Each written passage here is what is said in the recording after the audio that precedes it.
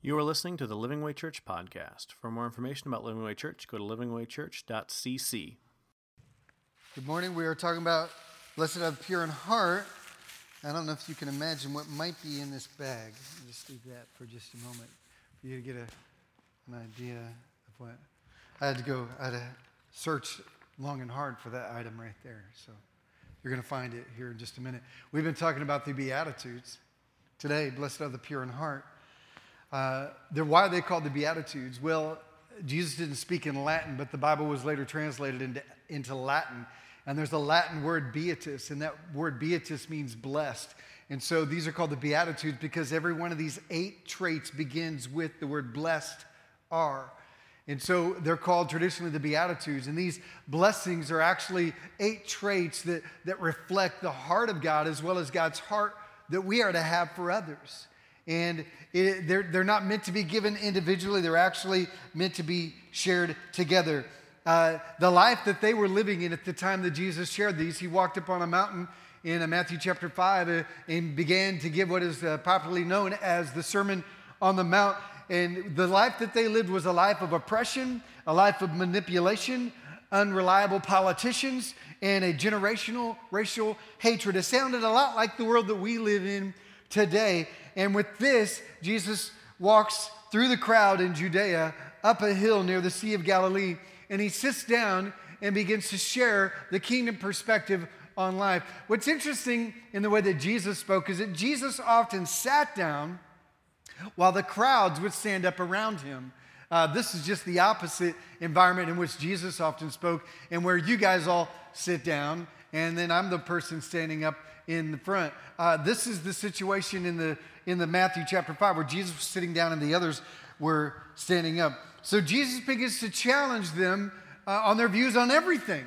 Everything about how they looked at politics and government and compassion and life and love and people. And he sits down and he says, Matthew 5:3, it begins, blessed are the poor.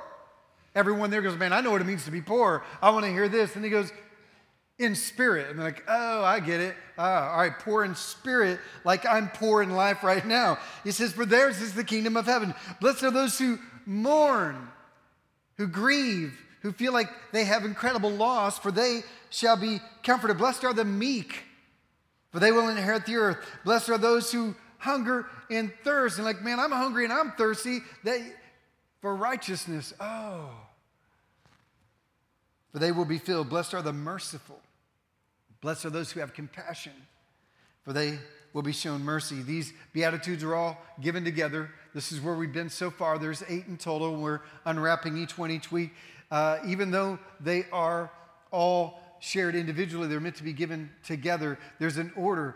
There's a recognition of our need, poor in spirit. There's a brokenness results, a mourning of our sin and what we have done, which we are comforted for, which is followed by a meek submission to the will of God, which results in a new pursuit, a new hunger and a thirst for the will of God, which is then walked out in compassion and mercy. So you see there's a progression in every one of these. They all work together. Then Jesus says, now it's time to take a look at your heart, to keep an eye on the heart. And that's where we are today, Matthew 5:8. The next beatitude is, blessed are the pure in heart, for they shall see God. Now I have here, now this is obviously not from a human.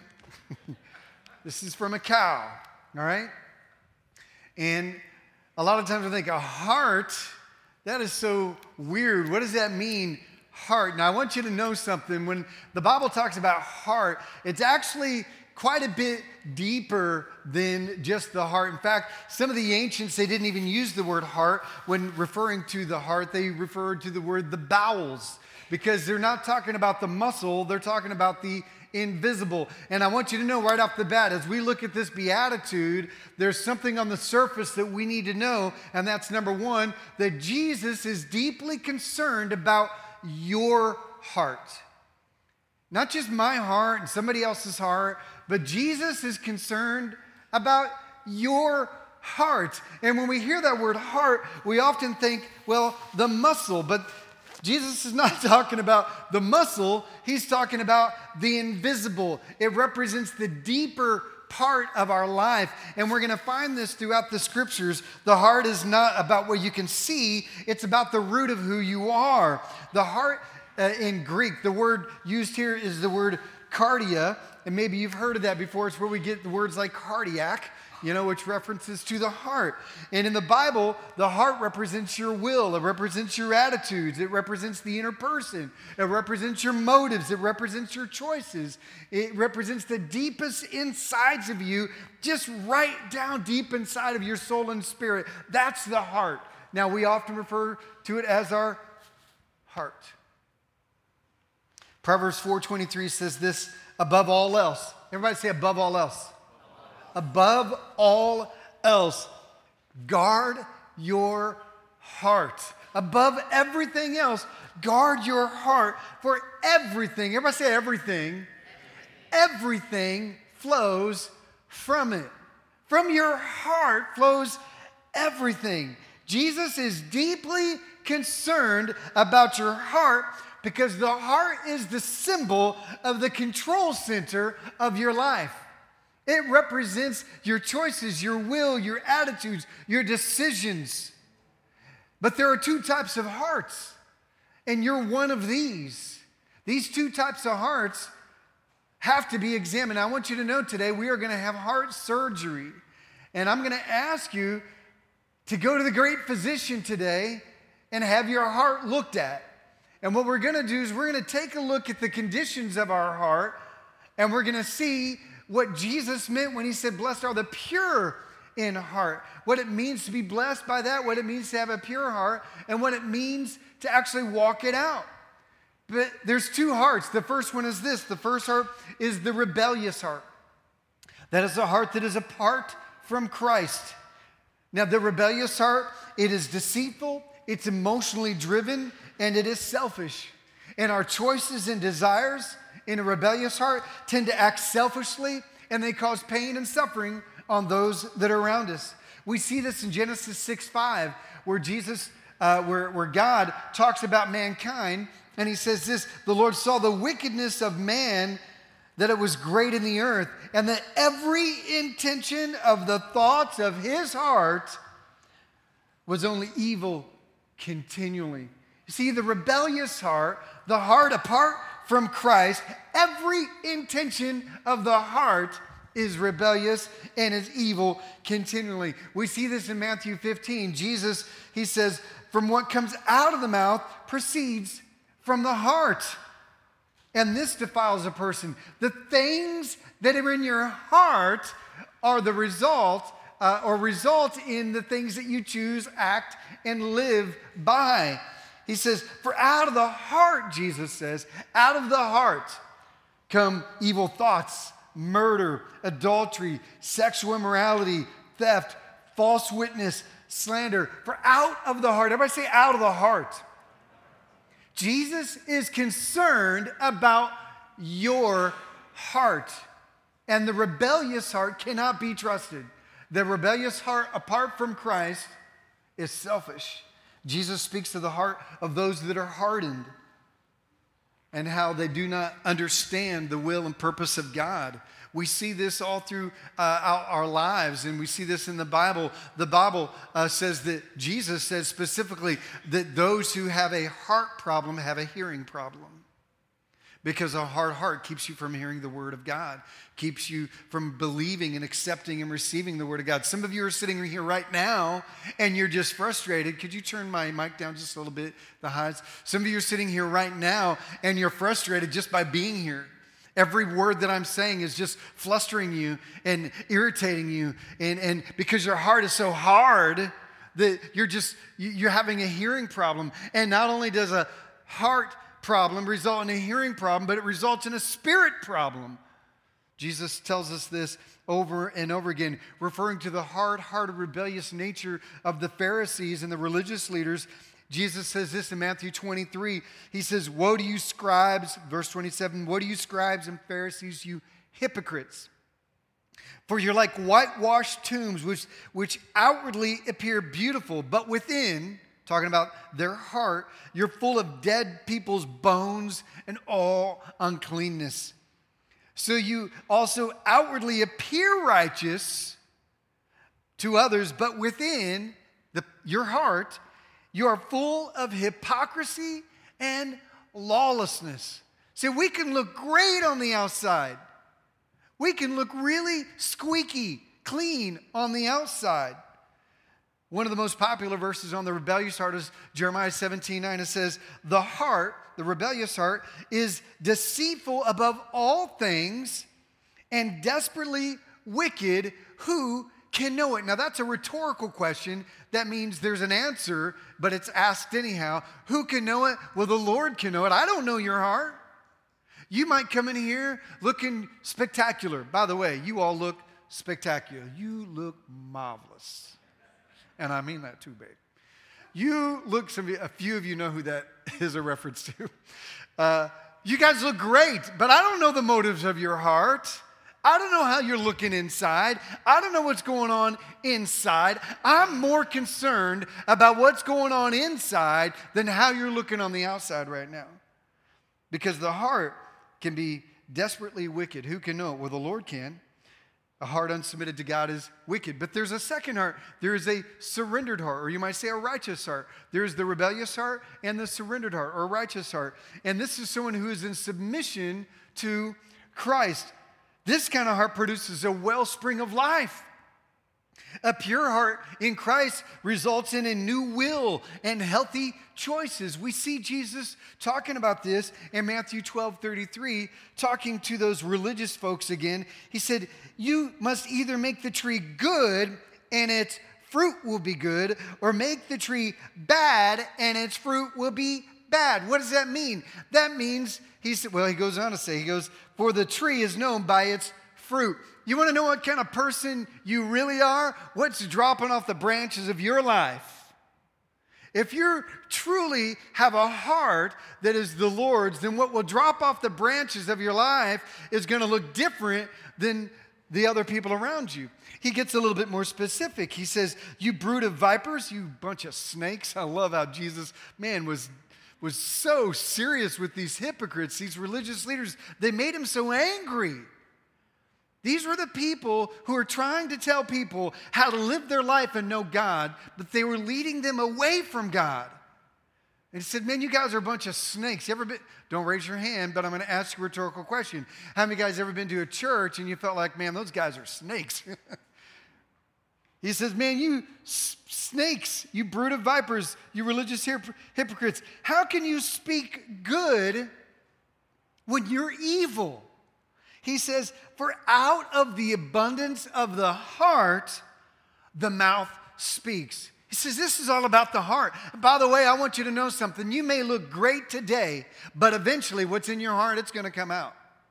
When you're angry, when you're upset, when you're frustrated, when trials hit, when a bad thing happens in your life, when there's a death in the family, or when you get flustered, you know what? What's in the heart, it will come out.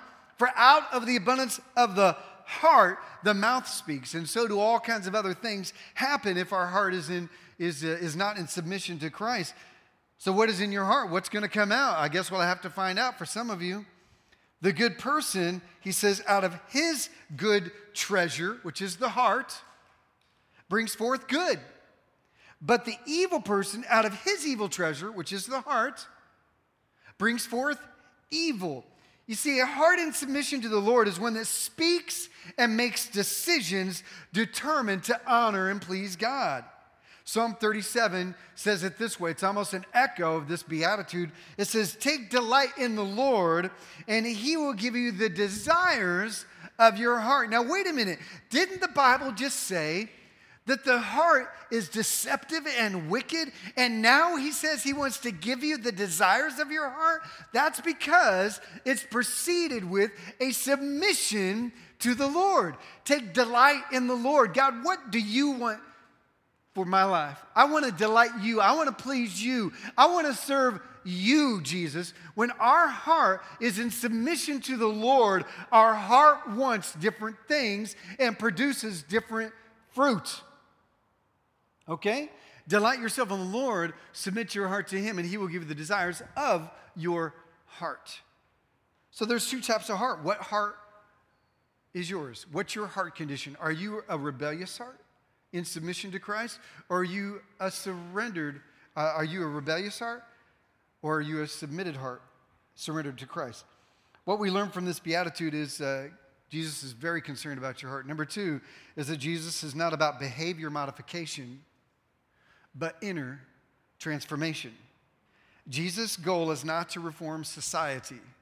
He did not come to show us a better way on how to just be better people and better human beings. He came to see and to change and make our hearts new. See, the heart is what makes us tick. And if he can change the heart, he can change the fruit. He can change our life through the heart. He didn't come to change your behavior. See, a lot of people think, man, I just need to get off drugs, or I just need to stop doing this. Jesus, I'm not here to tell you to stop doing drugs. I'm not here to tell you to stop sleeping with your boyfriend or girlfriend.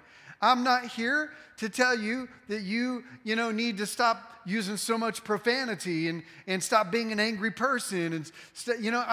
What I'm here to do is help you to understand that Jesus wants your heart. And out of your heart, fruit that will be different will come forth. See, a lot of times we just try to fix people's behavior, but there's never going to be a change unless there's a transformation. We see this when Jesus talking to the hypocrites in Matthew 23, verse 25. He says, "Woe to you, scribes and Pharisees, you hypocrites," he says, "for you clean the outside of the cup and the plate, but inside they're full of greed and self-indulgence. You blind Pharisee. First clean the outside of the cup." He said, "You blind Pharisees, first clean the inside of the cup and the plate." That's the heart, that the outside may also be clean. It makes me think of this moment when I had just mowed the lawn and I was really, really thirsty. It was really hot, Texas summer, mowing the lawn, no fun. So I go inside and there's this pitcher of tea in the refrigerator. I'm like, ice cold tea. I'm an unsweet tea kind of person. Anybody unsweet tea? Who's a sweet tea person? Raise your hand. All right, keep your hand up if you're from the South. All right, I'm just curious because I'm from the North and we don't sweeten our tea up there. That's just weird. So, what is sweet? There's like lightly sweet, really sweet, like eating sugar, There's the three levels there. Unsweet tea, my wife's so good at making unsweet tea, but nobody likes unsweet tea in the house but me. They all like sweet tea. They're Southern gals. So I go in and I'm like, man, tea, and I'm pouring me a big glass out. I'm drinking it down. I'm just so thirsty. And I drink it down. I drink a second glass. I'm drinking it down. I'm like, man, this is so bitter. Why is this so bitter? It just makes my mouth like really weird feeling, So I go to get in the third one. And so I take the lid off. It was a plastic pitcher. I take the lid off and I look inside and it's covered with mold. Just completely covered with mold. And so on the outside, it looked great. But on the inside, it was bitter and nasty and gross. And I drank 2 glasses of it. Have you ever pulled a mug out of the pantry and it looks clean and then you go to you fill it up and you drink out of it, and then when you're done you're like, oh, this didn't get washed. You ever drink out of a dirty glass and you didn't realize it until after you drink out of it? Some of you are shaking your head, others like, no, I always look. This is what he's saying. Some of you, he says, you Pharisees, you look great on the outside. But on the inside, you're bitter, you're self-indulgent, you're full of greed, you're full of envy, you've got wickedness in your heart. You see, God sees what others cannot see. Not only does he see the false self-righteousness, but he also sees what we think is unrighteousness when God sees righteousness. See, a lot of times we might look at someone who looks like they got it all together. Their clothes look good. Their hair looks good. They know how to sing. They're raising their hands. But you don't know their heart. And then there are others that come in. And you're like, man, they're covered in tattoos. Or they got weird colored hair. Or they don't, man, that shirt's kind of questionable. And you're not really sure what's with all the shorts. Do you own a pair of pants type of thing? You're like, and all of a sudden you're judging their righteousness on the outside as well. It's the same. This is what Jesus says. When he was talking to Samuel looking for the next king, he says, but the Lord said to Samuel, don't look on his appearance or on the height of his stature, because I've rejected him. Just because someone looks good on the outside, it doesn't mean they got it together on the inside. And vice versa, just because someone looks like they don't got it together on the outside, doesn't mean that God doesn't see something pretty special on the inside. He says, for the Lord sees not as man sees. Man looks on the outward appearance, but the Lord looks on the heart. God is not about trying to change our behavior, but he's talking about a change of transformation from the heart. Jesus said on the Sermon on the Mount in Matthew 5, a little bit later on after the Beatitudes, shortly after, he says, you've heard that it was said, you shall not commit adultery. But I say to you that anyone who looks on a woman with lustful intent has already committed adultery with his heart. Some of, I can see Jesus saying, some of you have heard us said, don't commit adultery. And they're like, that's right. And not me, man. I don't do that kind of junk. I've always been faithful to my wife. I've never done anything like that. I'm a good person. Everybody else who's ever done that, where's the stones? Where's the stones? Because I am not that person. But Jesus says, you've heard us said, thou shalt not commit adultery. That's right. Amen, Jesus. Amen. But Jesus says, if you have lust in your heart, man, you got adultery problems too. He says, I'm not talking about behavior. I'm talking about your heart. There's a lot of problems deeper than your behavior, because the behavior can have a shiny mug and a good-looking pitcher of iced tea, but on the inside it can be gross and nasty and bitter and angry and deceitful and filled with lust and pride. He said the outside may look great, but the inside still may have sin, impurity, and deceit. The heart is where it starts. Our heart matters because the heart is the steering wheel of our actions, of our words, of our attitude, and our choices. That is why Jesus is not about behavior modification, but an inner transformation, which leads to the next thing. Another thing we see on the surface of this beatitude is that Jesus did not come to fix habits, but to fix heart problems. Not to fix habit problems, but to fix heart problems. So I'm like, man, if I could just get my son to church, man, he would stop, doing drugs. If I could just get my wife to church, or if I could just get my husband into this church, if I could just get my kids to come, if I could just get my cousin to come, if I could, just get my coworker to come, then, man, those habits, those problems, man, they would all go away. That Jesus isn't here to fix your habits. Okay, those habits can be destructive and hurtful and unhealthy, but that's not the problem. The problem is not the habits. The problem is the heart. So Jesus is all about fixing the heart. Jesus illustrates this with a sewing tip. And all the men like, all right, so here's a sewing tip. This is what Jesus said. He said in in Mark chapter 2, he says, no one sews a patch of unshrunk cloth on an old garment. If he does, the new piece will pull away from the old, and worse, will tear it as a result. Now, I was born in 1969, and the 70s were the age of the patches. Anybody remember those days? Patches.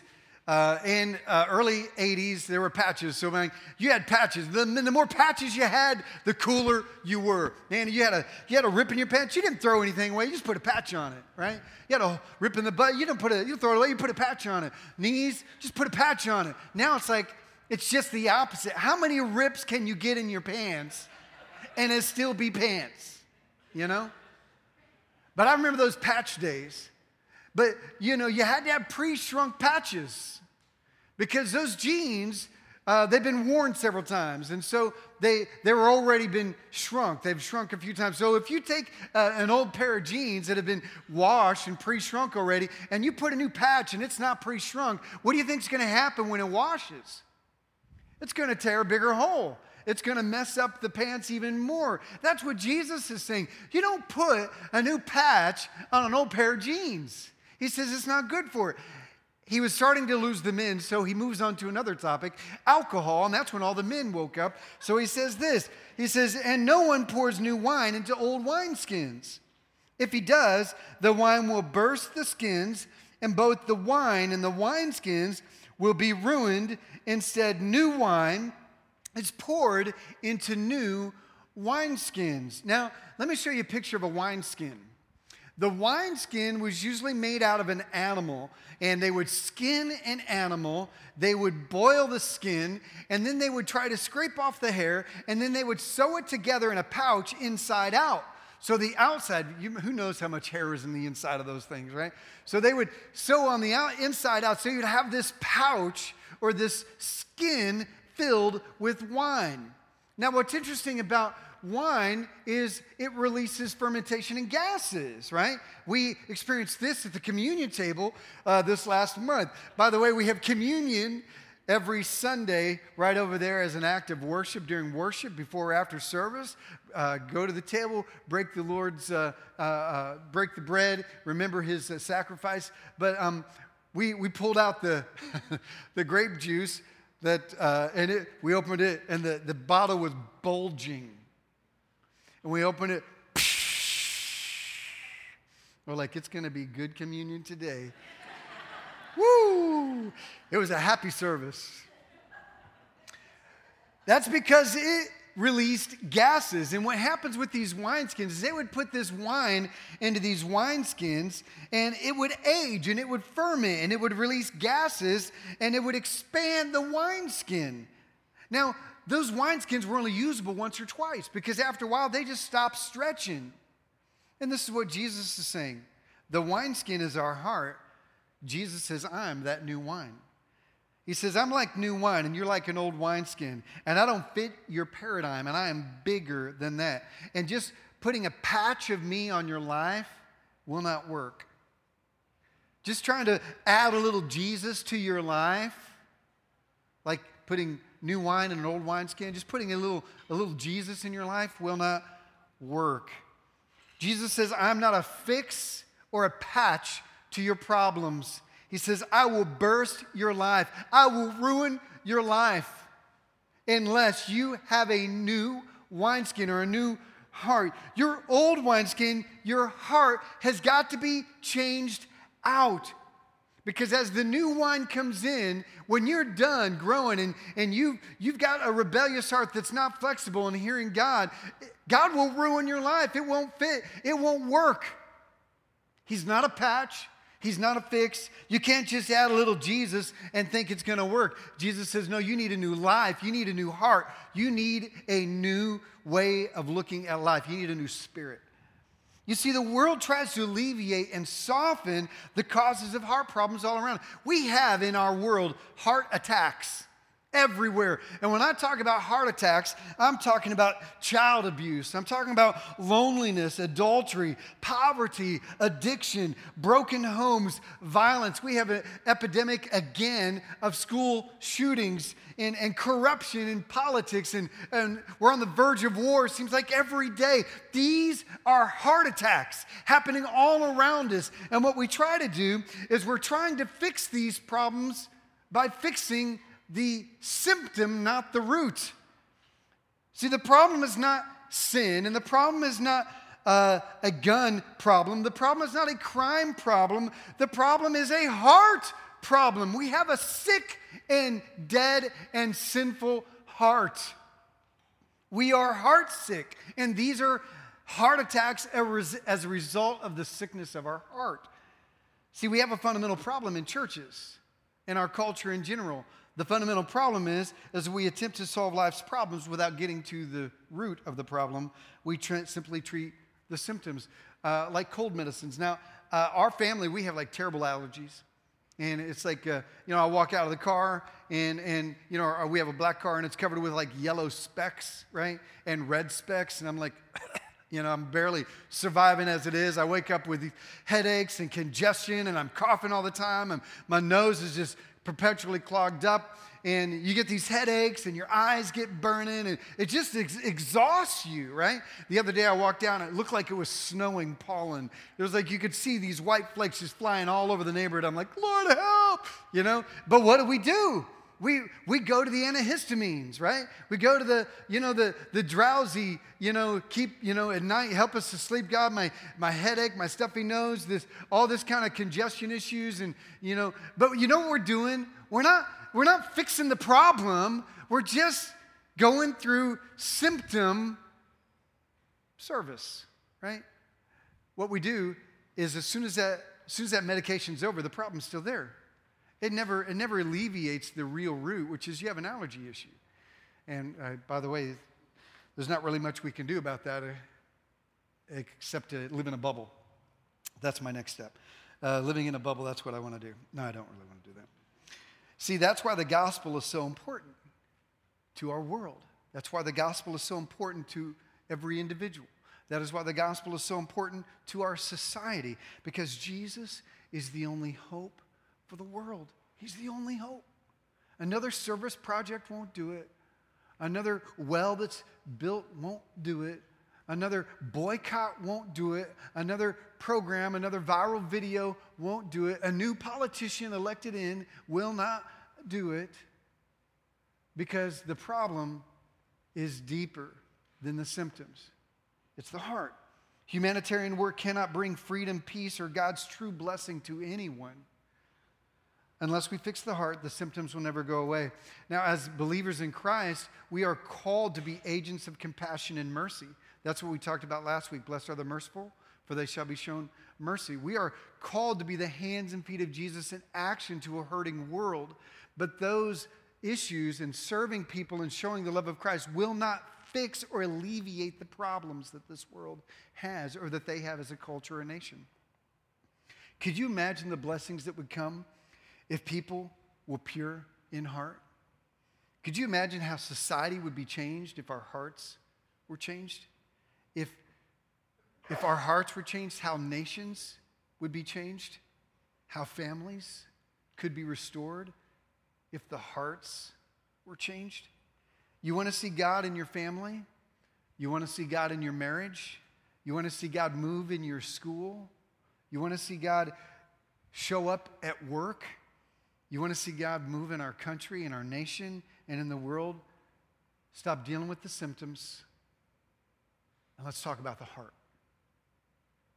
That's why the gospel is a message that must be shared individually or as a group, communally, collectively, one-on-one, or together. It must be addressing a heart. Must be addressing a heart. I'm not here to change your habits. I'm here to invite you to change your heart. Are you dealing with the heart? Are you dealing with the symptoms? Some of you having marriage problems, family problems, work problems. Are you dealing with the heart? Are you dealing with the symptoms? Blessed are the pure in heart, for they shall see God. So what does it mean to have a pure heart? I'm only going to address this briefly because this week in Life Teams, they're going to unpack this whole idea of what it means to be pure in heart. And they're going to take a look at how to walk out and live this purity in heart and how to have heart-healthy lives. But basically, the word pure means to be cleansed from dirt and filth. It means a clean heart. It means innocent of evil. Jesus says that the center of our will and our choices needs to be pure. A pure heart seeks to have a single-minded devotion to God. We see this in the greatest command in all of Scriptures. Jesus was asked, what's the greatest command? What is the most important thing that we must know in all of the Scriptures? And Jesus says this, Matthew 22, he says, Jesus replied, this is the greatest thing I could ever tell you in your entire life. Love the Lord with all your heart, with all your soul, with all your mind. All three of these are reflective of that inner core inside of us. What are the symptoms of the heart? This then affects our will. This then affects our choices. This then follows a change in every area of our life. But the greatest is this single-minded devotion to love the Lord with all your heart. We're going to take, again, a closer look at this, at the pure heart in our Life Teams. Don't miss it. So how is it possible for anyone to have a pure heart? I don't know about you, but I know my heart. It doesn't always look so good. Sometimes my heart is not the way that it should. Sometimes the evil that lurks in the heart, I know is there. And there was a situation where Jesus brought his disciples together, and they were talking, and a young man who had a lot of money came to Jesus and said, Jesus, man, I follow all the commands of the Lord, and I'm a good person, and I want to be your follower. What do I need to do? Jesus looked at him, knew his heart, knew the condition of his heart, and he told him, he says, here's what you need to do. You need to sell everything that you have, give it to the poor, and then come and follow me. The Bible says that this young man walked away with his head down sad because he knew he couldn't let it go. Now, a lot of us, we like to think that this is about money because Jesus then said, someone like him, it's easier for a camel to go through the eye of a needle, which is a little tiny gate in Jerusalem. He says it's easier for a camel to go through the eye of a needle than it is for people like that to enter the kingdom of heaven. We're like, those rich people. It's hard for rich people to go to heaven. That's what he's talking about. This was not about money because we know because of what the disciples said next. This was about a heart problem. This could be about any one of you who's white-knuckling whatever it is that you won't let go of to follow Jesus. For that man, it was his possessions and it was his money. For you, it might be a person. For you, it might be some kind of addiction or a habit or something that you won't let go of just to have your heart made new. So the disciples, seeing what happened with this man walking away, knowing that this was a heart issue, they asked Jesus this, and this is how we know it was about the heart, because he says, when the disciples heard this, they were greatly astonished and asked, well then, who can be saved? They knew this wasn't about money. This wasn't about the rich having a hard time letting go of just their wealth. This is about every one of us having a hard time about letting go whatever we treasure. It's about the things in our heart. And the disciples knew this, and they go, well, how can anybody be saved then? How is this possible? Who can be saved? Jesus looked at them and he said, well, with this, with man, it is impossible. But with God, all things are possible. See, through the power of the Holy Spirit, from the inside out, things begin to be shaken. So let's go to the great physician. 3 challenges on having a pure heart. First one, get a heart exam. Get a heart exam. Get to the table. By the way, the first 4 Beatitudes are the exam. Blessed are the poor in spirit, broken, bankrupt, humble, recognizing their need. Blessed are the mournful, those that understand the pain and the depravity of their sin and what it causes to others. Blessed are the meek. That is an act of submission and surrender to a God who is in control and not you anymore. And blessed are those that hunger and thirst after righteousness, a pursuit of God's will and way. It says, get on the table, check your heart, have a heart exam. I like Psalm 26:2. David says, test me, Lord, and try me. Examine my heart and my mind. Humbly go to the great physician. Allow the Holy Spirit to convict you. Ask God, what in me needs to change? God, what in me is not reflecting you? God, start with the inside, the things that nobody sees. God, what is at the root of my heart that I won't let go of? Psalm 139. David had just written this beautiful song about the wonder of God and how great he is and how marvelous he is and how he knows all things and how each one of us are great treasures of God, fearfully and wonderfully made, and how everything that God does is with intentionality and purpose. He gives this great psalm in 139, and then he says, God, you know everything, so you must know how much these people hate me. So could you kill all them for me?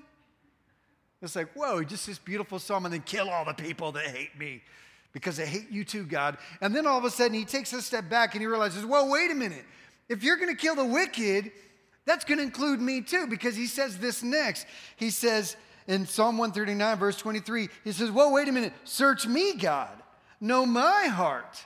Test me and know my anxious thoughts. See if there's any offensive way in me and lead me in the path or the way everlasting. See, sometimes we like to pinpoint other people's heart conditions, but like David, we need to go, wait a minute. God, what is my heart condition?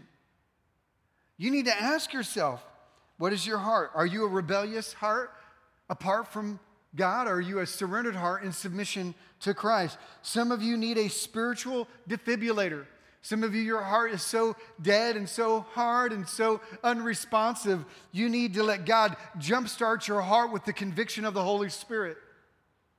What are your vital signs telling you? Here's the second thing. Get a heart exam, and if necessary, get a new heart. Get a new heart. Psalm 51:10, here's what's happening. David had just committed adultery. And not only did he commit adultery, but he caused the husband of the woman who he committed adultery with to be killed. He had a contract out on his life, put him on the front lines of war, ensuring that he would be dead to cover his tracks. There was a tremendous scandal happening in the kingdom because the girl got pregnant. Not only did he commit adultery, but now there's a baby and everything's falling apart. And all of a sudden, he's denying it. Then there's a prophet named Nathan who comes to him and confronts him. David is broken. He understands a friend was able to bring to light the condition of his heart. And through the conviction of the Holy Spirit and with a heart examination, the Bible says he threw himself to the ground and ripped his clothes and began to repent. And then he wrote a song about it. And this is that song in Psalm 51. He says, "Create in me a pure heart, O God, and renew a steadfast spirit within me. Do not cast me away from your presence or take your Holy Spirit from me, but restore to me the joy of your salvation and grant me a willing spirit to sustain me." David, in a moment of confrontation, called out to God, "God, give me a new heart, a heart transplant, Jesus." How do we gain a pure heart? A pure heart is one who is washed clean by the grace of God through Jesus Christ. Ezekiel 36:26 says, God is talking through the prophet Ezekiel, and he says, "If you will turn to me, people, this is what will happen." He says, "I will give you a new heart, and I will put a new spirit in you, and I will remove from your heart of stone and give you a heart of flesh." That means I will fix your hard heart and make it soft again. I will make it so that you're not just angry at the words of God or at the conviction of God or the words that are written about you in the Word of God, but you will have a soft heart. I will give you a new heart. I will give you a new spirit, and I will remove the hardness that's in your life. In John chapter 3, Jesus calls this being born again. That new life, that new start, that new beginning. That transformation from the old to the new. But here's the problem. Some of you have a knowledge and you have a great information about the truth. It's all up in here, but it's never made the 3-foot trip to your heart, the 2.5-foot trip to your heart. It's still up here. 2 Corinthians 5:17 says, "If anyone be in Christ, he's a new creation.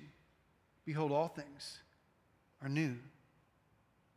The old has passed away. Behold, all things are new." I want to share with you a video that I think perfectly illustrates this new life that some of you are ready to have if you'll allow heart surgery to take place this morning.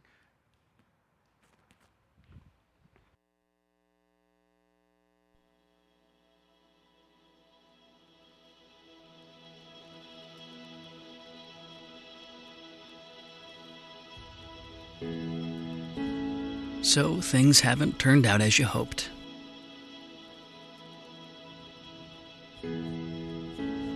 Life took a turn. A bump. A darkened sky. And at times it may have seemed there was no hope.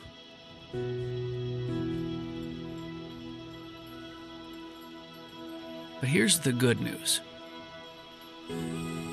Our God is the God of fresh starts. Our God is the God of new beginnings.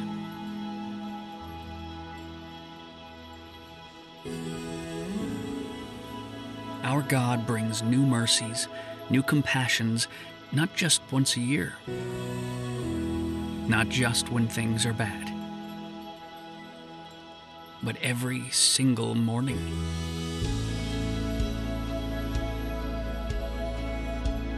This season has been tough. And for many of us, things will never be the same.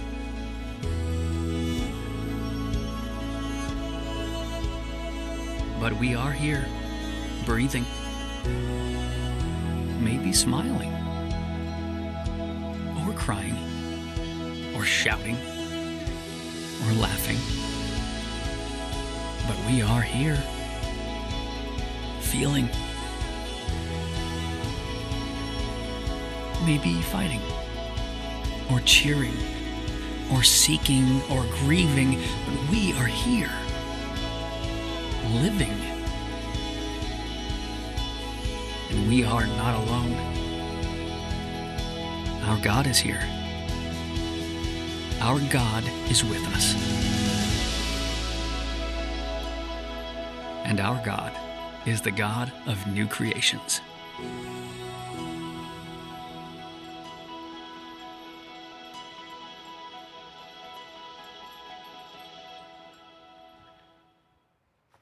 What's the condition of your heart today?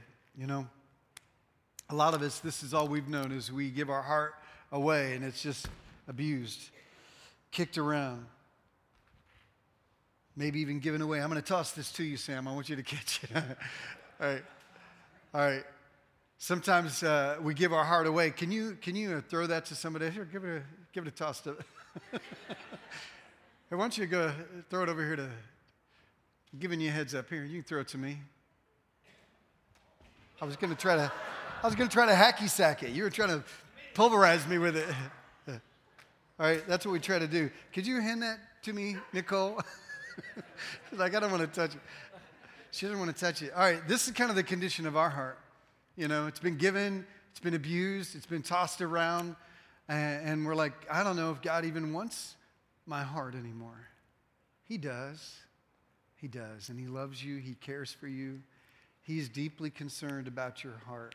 He knows that you've got habits and behavioral issues that you struggle with, but that's okay. He wants you to give you an opportunity to extend your life to Him through the symbol, which is our heart. So once we have this opportunity to have our heart examined, and we have this new heart given to us, there's a challenge. And by the way, some of you are ready for a heart transplant today, and you're going to get that opportunity in just a second. But after this, then comes a time when we need to make heart-healthy choices, and we have to exercise our heart.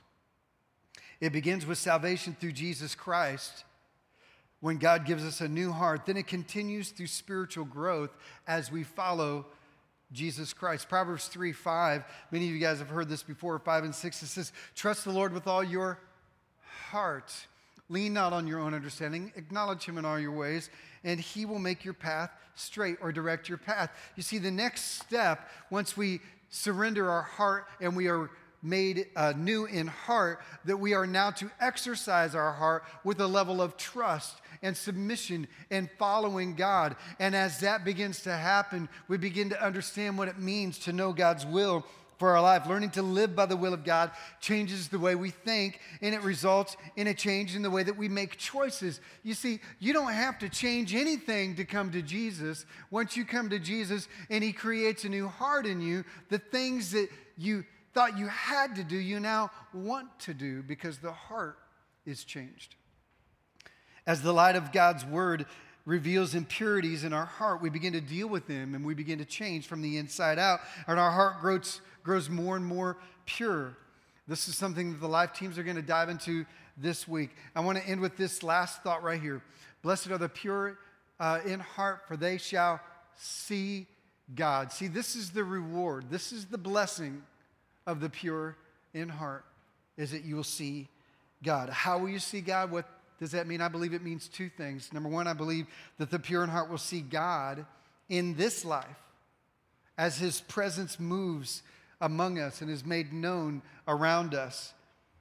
You'll see him move in your life. You'll feel him move in your life. You'll feel him move in, around, and through you and in your life. Let me put it this way. Some, when they look at the stars and the galaxies at night, they think of constellations. They think of space and aliens. But when I see the stars, the pure in heart, they see the hand of God meticulously putting into place every galaxy, every planet, every star, whether they're alive or a vanishing, distant memory. God was there putting them in place. When some look at nature and they look at wonder and they go, man, when's the next fish fry?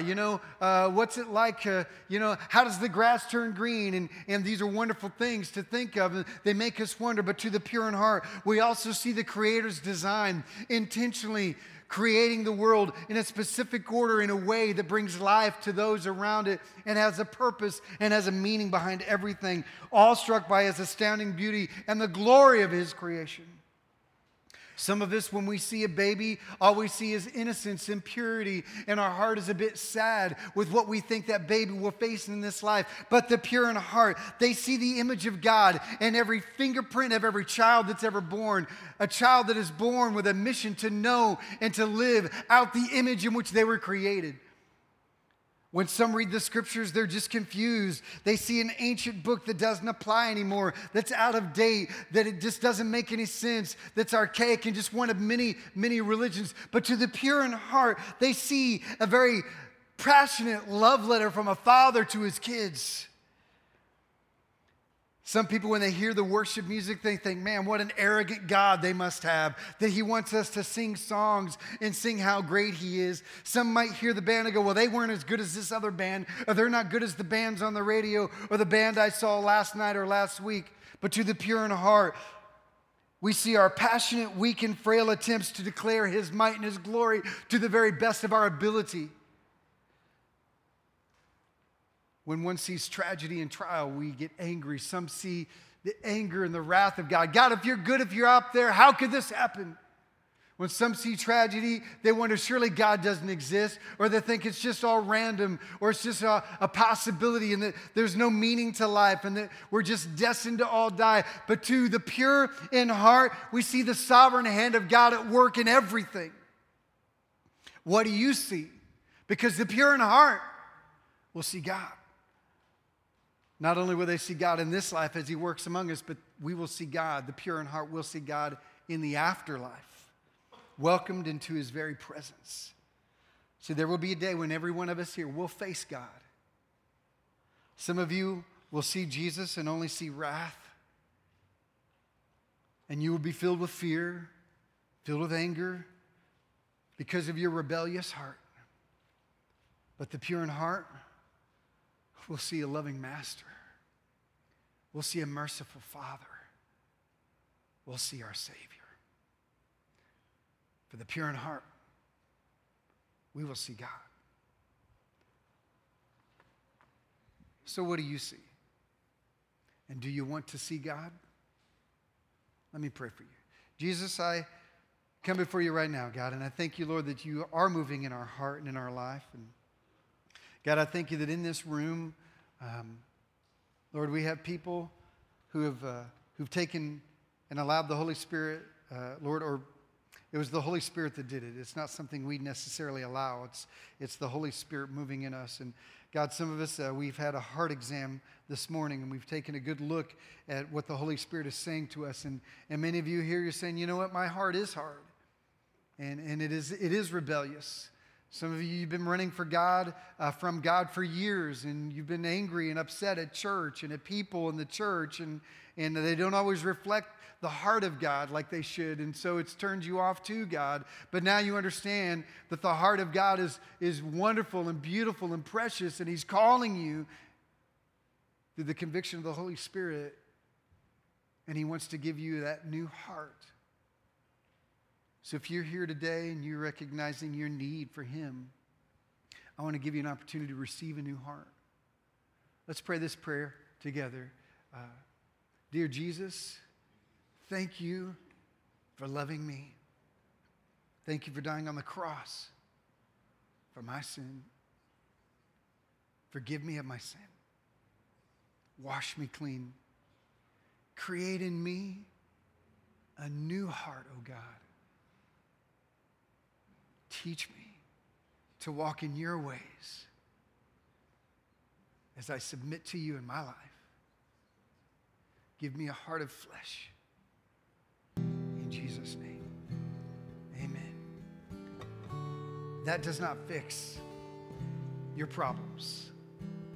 But if you prayed that prayer in humble submission, then you have a new heart, a new start, and a new beginning, where God will begin to work in and through your life in a wonderful and a powerful way. And by the way, this isn't a heart, this is a roast. Just in case you're wondering, who would like a roast? I'm going to throw it to you. No, I better not, because there's some people. Is it grass-fed? I'm sure it ate some grass at some point in its life. Thank you for listening to the Living Way Church podcast. If you enjoyed this message, we hope you come visit us in Garland, Texas. For directions and more information about the church, go to www.livingwaychurch.cc.